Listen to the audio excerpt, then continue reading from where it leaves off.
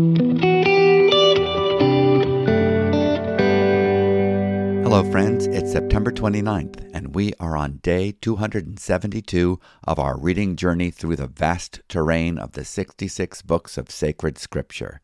This is the One Year Bible Tour Guide podcast, and I am your host, David MacAdam, ready to serve as your tour guide, pointing out and underscoring details that you don't want to miss as we ascend the heights of the book of Isaiah in the Old Testament today and start Paul's letter to the Philippians in the New Testament. Father, we pray that you will speak to us afresh as we come before your holy word.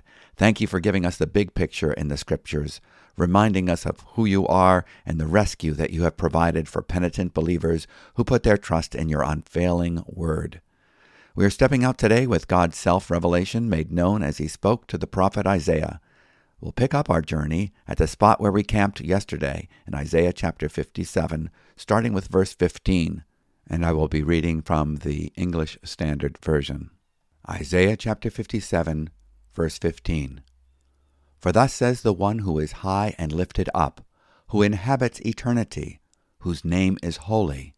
I dwell in the high and holy place, and also with him who is of a contrite and lowly spirit, to revive the spirit of the lowly, and to revive the heart of the contrite. For I will not contend forever, nor will I always be angry. For the spirit would grow faint before me, and the breath of life that I made.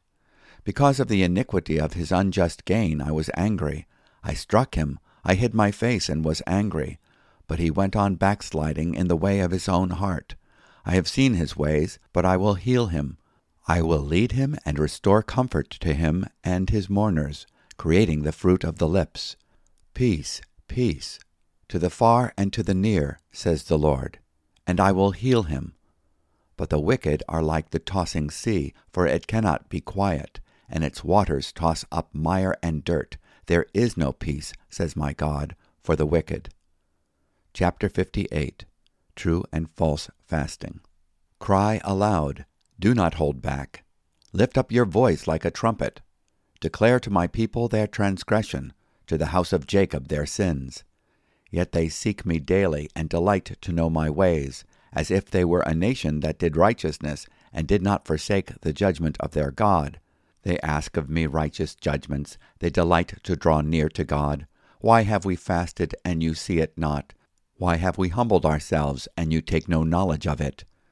Behold, in the day of your fast you seek your own pleasure, and oppress all your workers. Behold, you fast only to quarrel and to fight, and to hit with a wicked fist. Fasting like yours this day will not make your voice to be heard on high. Is such the fast that I choose? A day for a person to humble himself? Is it to bow down his head like a reed, and to spread sackcloth and ashes under him? Will you call this a fast, and a day acceptable to the Lord? Is not this the fast that I choose?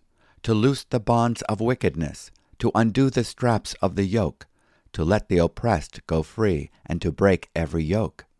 Is it not to share your bread with the hungry, and bring the homeless poor into your house, when you see the naked to cover him, and not to hide yourself from your own flesh? Then shall your light break forth like the dawn, and your healing shall spring up speedily.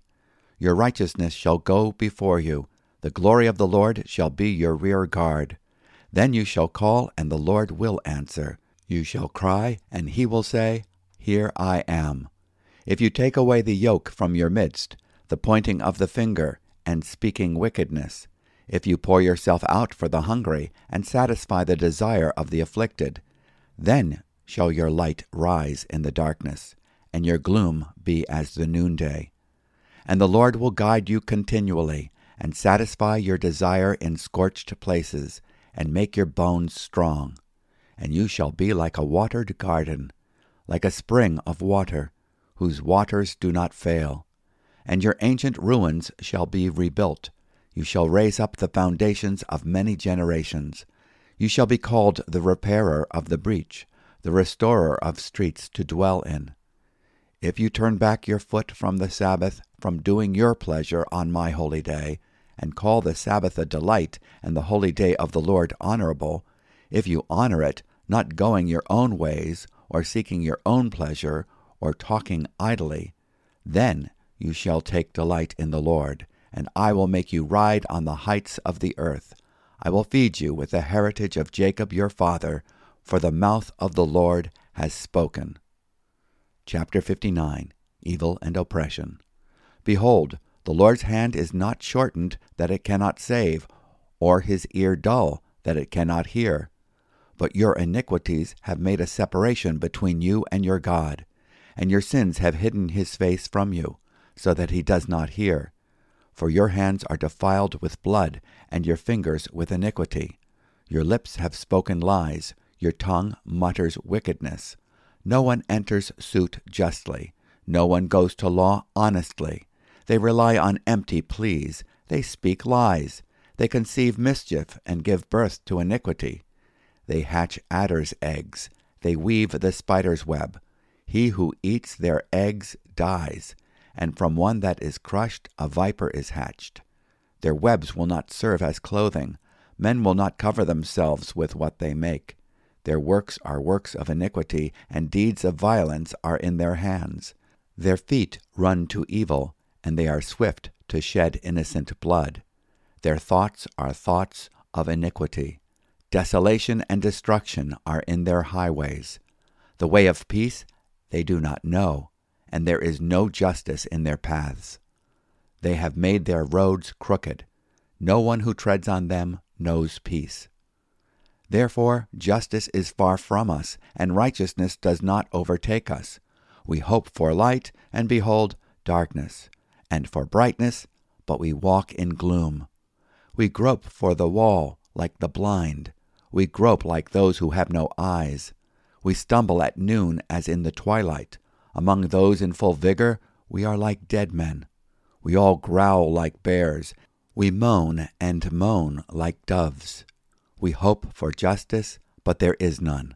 For salvation, but it is far from us. For our transgressions are multiplied before you, and our sins testify against us. For our transgressions are with us, and we know our iniquities, transgressing and denying the Lord, and turning back from following our God, speaking oppression and revolt, conceiving and uttering from the heart lying words. Justice is turned back, and righteousness stands far away. For truth has stumbled in the public squares, and uprightness cannot enter. Truth is lacking, and he who departs from evil makes himself a prey. The Lord saw it, and it displeased him, that there was no justice.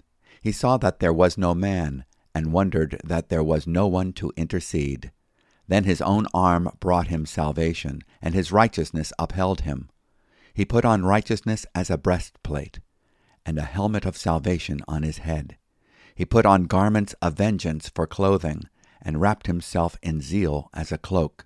According to their deeds, so will he repay. Wrath to his adversaries, repayment to his enemies.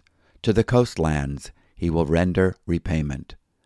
So they shall fear the name of the Lord from the west, and his glory from the rising of the sun. For he will come like a rushing stream, which the wind of the Lord drives. And a Redeemer will come to Zion, to those in Jacob who turn from transgression, declares the Lord. And as for me, this is my covenant with them, says the Lord. My spirit that is upon you, and my words that I have put in your mouth, shall not depart out of your mouth, or out of the mouth of your offspring, or out of the mouth of your children's offspring, says the Lord, from this time forth and forevermore. And this concludes our reading from today's portion from the prophet Isaiah. So let's take a few moments now to recap and reflect upon what we have just read. In contrast to God's stern rebuke of Israel's stubborn idolatries in Isaiah chapter 57, verses 3 through 13, encouragement is offered to a faithful remnant in verse 14. And it will be said, build up, prepare the way, remove every obstacle out of the way of my people. For thus says the high and exalted one who lives forever, whose name is holy. I dwell on a high and holy place, and also with the contrite and lowly of spirit, in order to revive the spirit of the lowly, and to revive the heart of the contrite. Isaiah chapter 57, verses 14 and 15. God chastised them for their pride and greed, but now the time had come for God to heal them. I have seen his ways, but I will heal him. I will lead him and restore comfort to him and to his mourners, creating the praise of the lips. Peace, peace to him who is far and to him who is near, says the Lord, and I will heal him. Isaiah 57, verses 18 and 19. God's pathway to peace is through righteous judgment. The Prince of Peace, the suffering servant, would make peace. Isaiah predicted this earlier in chapter 32. And the work of righteousness will be peace, and the service of righteousness, quietness and confidence forever. Isaiah 32, verse 17. True peace can come no other way than through the work of God's righteousness. He makes peace through the blood of his cross in Colossians chapter 1, verse 20. The experience of the righteous peace of God can only be experienced by the impartation of the Holy Spirit on the ground of Christ's righteous, finished work of redemption. For the kingdom of God is righteousness and peace and joy in the Holy Spirit. Romans chapter 14, verse 17. By his stripes we are healed of the rebellious nature of sin's wickedness. In contrast to those who have peace with God, having been justified by faith, there is no peace for the wicked, that is, the unrepentant, in Isaiah 57, verse 21. In chapters 58 and 59, God commands the prophet Isaiah to cry aloud and call the nation to recognize its long history of sin and backsliding and repent. One of their greatest sins was their reliance upon their religious formalism. They assumed they were pleasing God by gladly observing religious ceremonies and conforming outwardly to their interpretation of the law. In this, they were not unlike the Pharisees of Jesus' day, who gave attention to tithing mint and dill and cumin, but neglected the weightier matters of the law, justice, mercy, and faithfulness, in Matthew chapter 23, verse 23. The Lord saw through their vain show of piety. He saw that they fasted for their own pleasure, rather than to seek what would be pleasing to God. The law required that they fasted on only one day of the year, on the feast of Yom Kippur, the great day of atonement. This was to be a time of reflection and self-judgment. They were to recognize their sins as the drama of the priest going into the holiest of all with the blood of a sacrificed animal, and a scapegoat was led into the wilderness of forgetfulness. However, people could fast voluntarily on a personal basis. It seemed, however, that they were upset if their piety wasn't being noticed. Jesus commented on this kind of fasting for show in Matthew chapter 6, verses 16 through 18. Isaiah describes God's chosen fast. It is not like the fast they were choosing. Rather than fasting to feel good about themselves, imagining that they were holier than others, they should seek the Lord with a humble and contrite spirit. The Lord would prefer to see them consider how they could reflect His true image to others. For example, He is a God who is compassionate to the needy. They should share their bread, open their homes to the homeless, and clothe the poor. God's chosen fast would have us be as forgiving as He is forgiving, as merciful as He is merciful, as generous as He is generous, to loosen the bands of wickedness and let the oppressed go free. Isaiah chapter 58, verses 3 through 7. It is when they are in a right relationship with God that He will answer their prayers. Their sins had put a barrier between themselves and God. Notice Isaiah chapter 59, verse 2. But your iniquities have made a separation between you and your God, and your sins have hidden His face from you, so that He does not hear. The psalmist had written earlier, If I regard wickedness in my heart, the Lord will not hear. Psalm 66, verse 18. They should repent of their pride, legalism, finger-pointing, and evil speaking, and put their religious showmanship aside. In their taking time to fast, they should consider how to be true to God, and thereby sensitive and available to meet the needs of others. The Lord also critiques their compromising the purpose of the Sabbath. But if they repent and take delight in the Lord, He promises them a glorious restoration. And if you give yourself to the hungry and satisfy the desire of the afflicted, then your light will rise in darkness, and your gloom will become like midday. And the Lord will continually guide you, and satisfy your desire in scorched places, and give strength to your bones. And you will be like a watered garden, and like a spring of water whose waters do not fail. Those from among you will rebuild the ancient ruins. You will raise up the age-old foundations, and you will be called the repairer of the breach, the restorer of the streets in which to dwell. Isaiah 58, verses 10 through 12. There's an application to our own lives also, for we truly flourish when we walk in the Spirit, pursuing what is pleasing to God. The Lord wants us not only to see what is pleasing to Him, but to savor what is pleasing to Him. Isaiah 59 reminds us that the problem of unanswered prayer is not on His end. His arm is not too short that it cannot save, nor His ear so dull that it cannot hear. They had turned away from Him. Instead of maintaining a disposition of faith, they were living under the domination of sin and the father of lies. John chapter 8, verse 44. Isaiah gives us word pictures of the sin nature and the evil that permeates their nation in Isaiah 59, verses 6 through 8.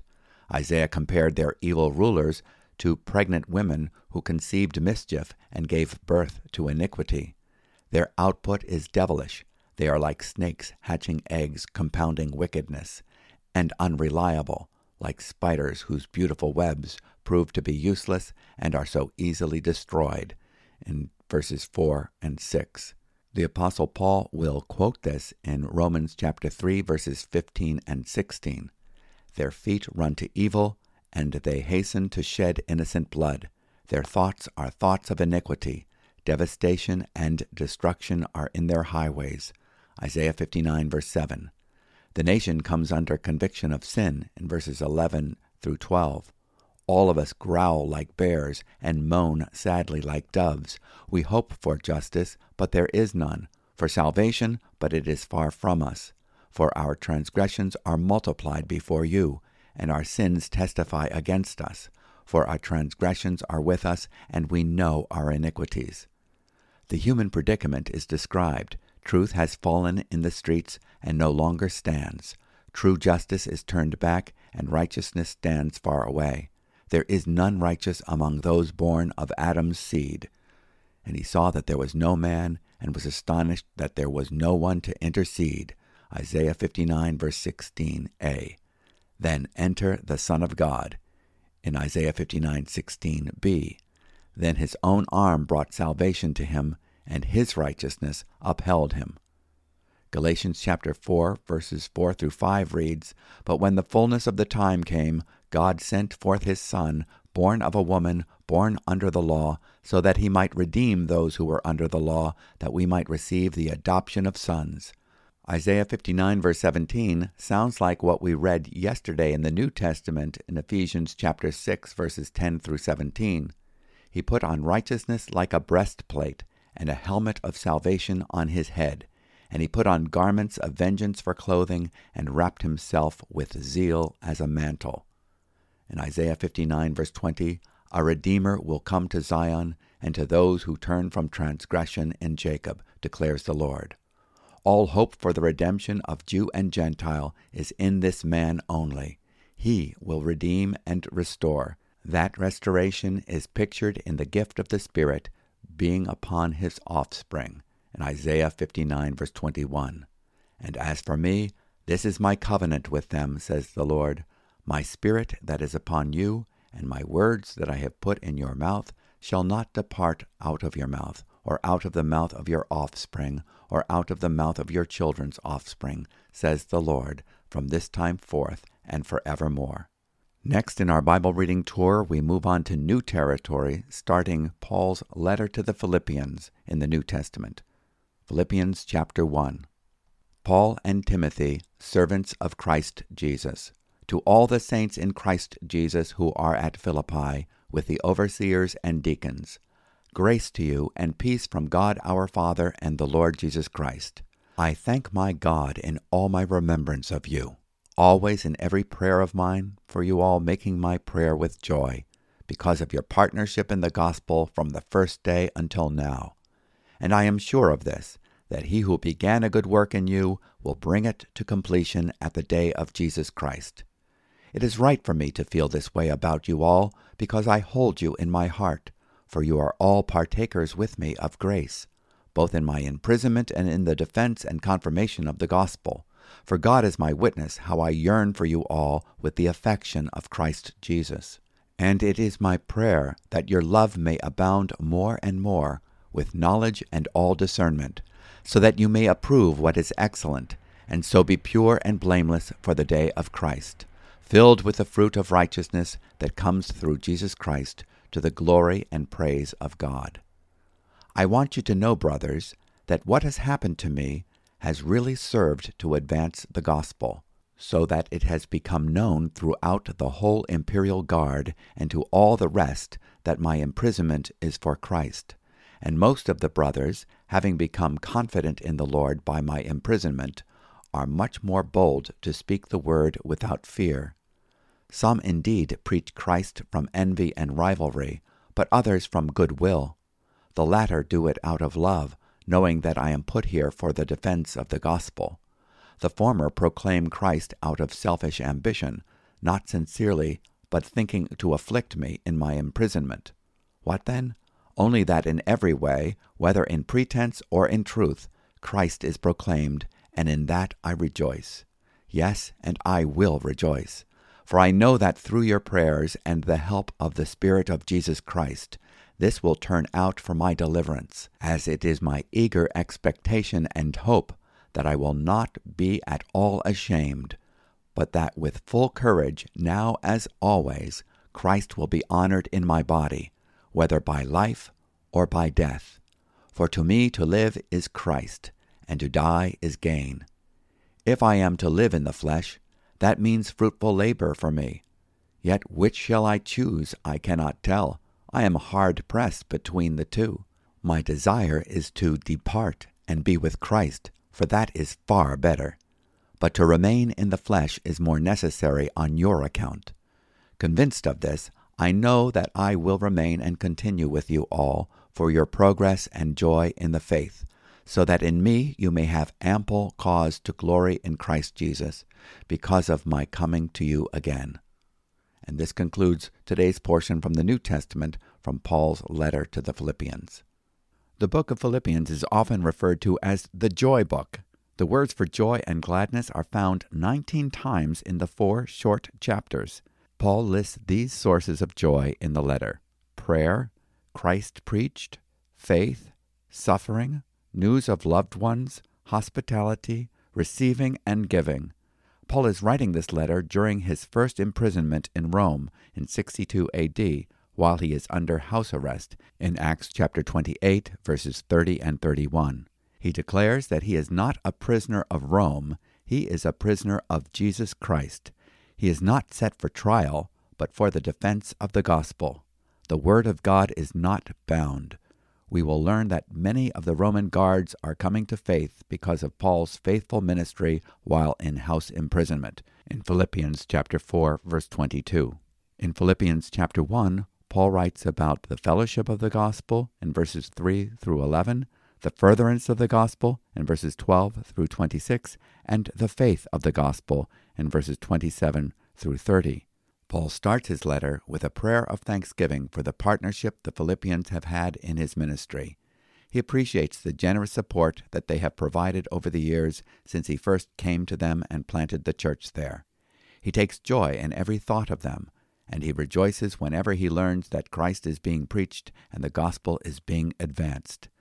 Do you take joy in the fellowship of believers and the furtherance of the gospel day by day around the world?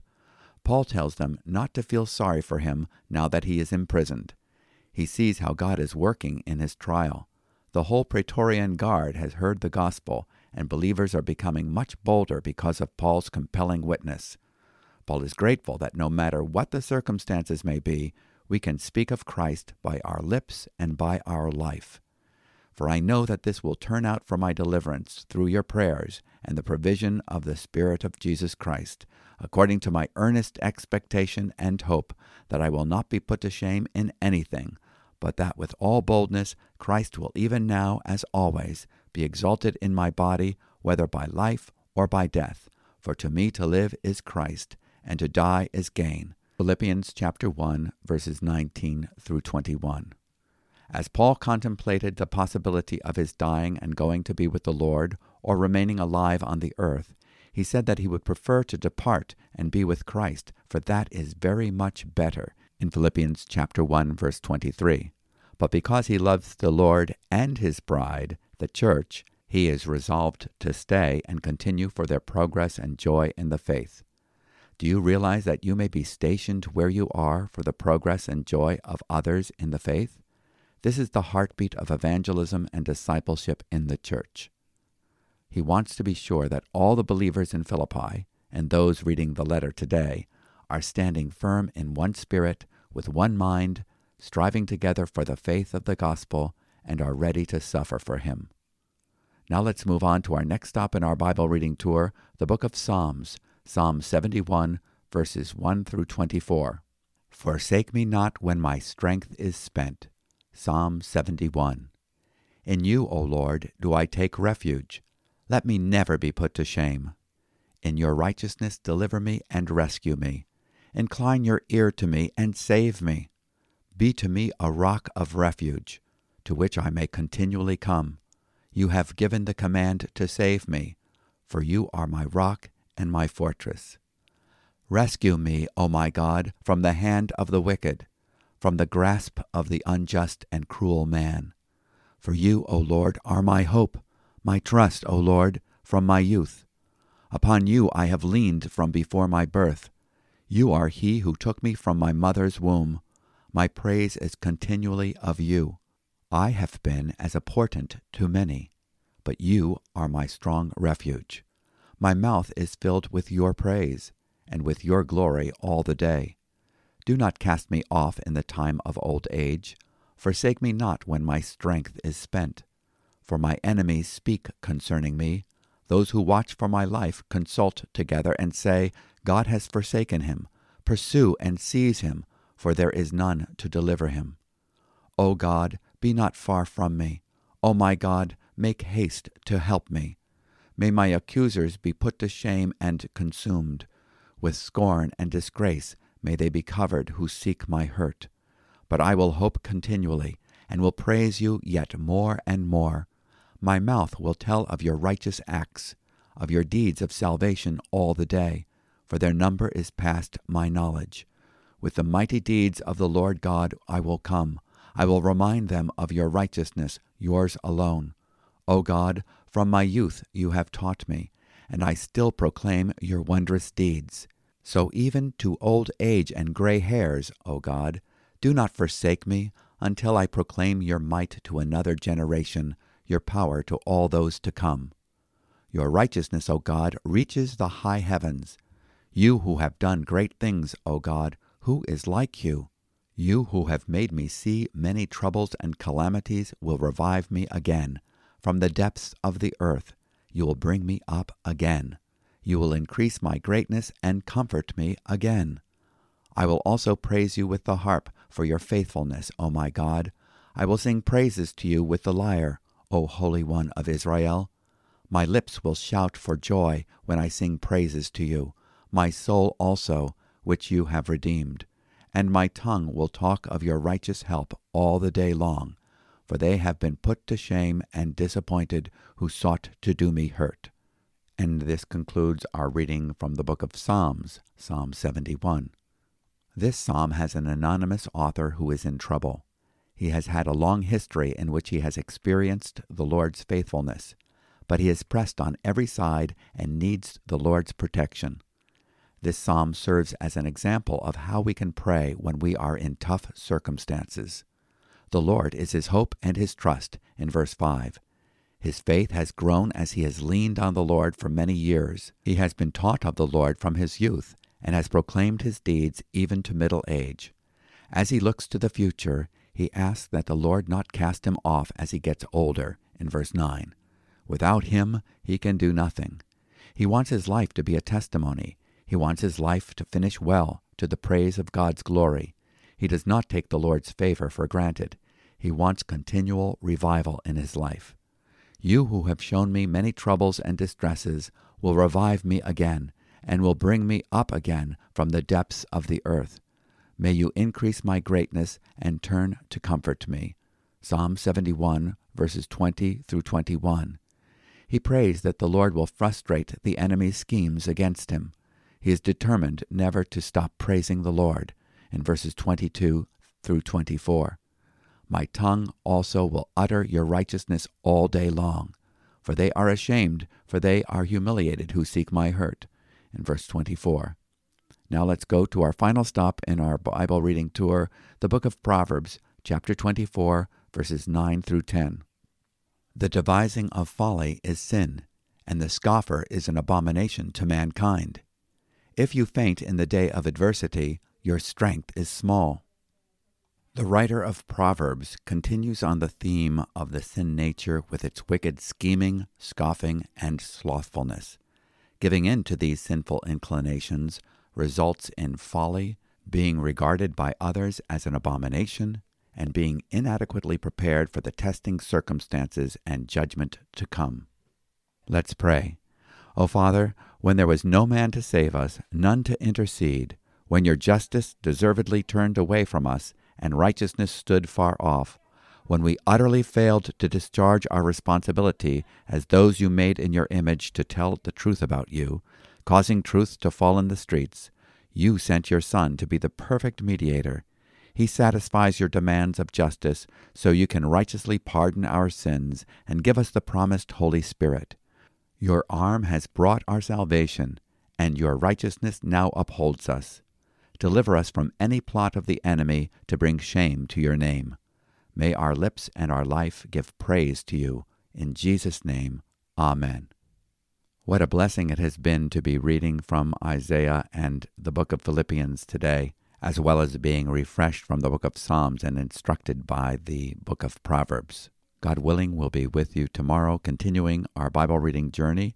If you have any questions or comments, you can always write us at podcast@newlife.org. And if you would like a written copy of our commentary on each day's reading, you can subscribe at our website for a free email to receive daily in your inbox. These resources are available at newlife.org, our website. So until next time, the Lord bless you and keep you.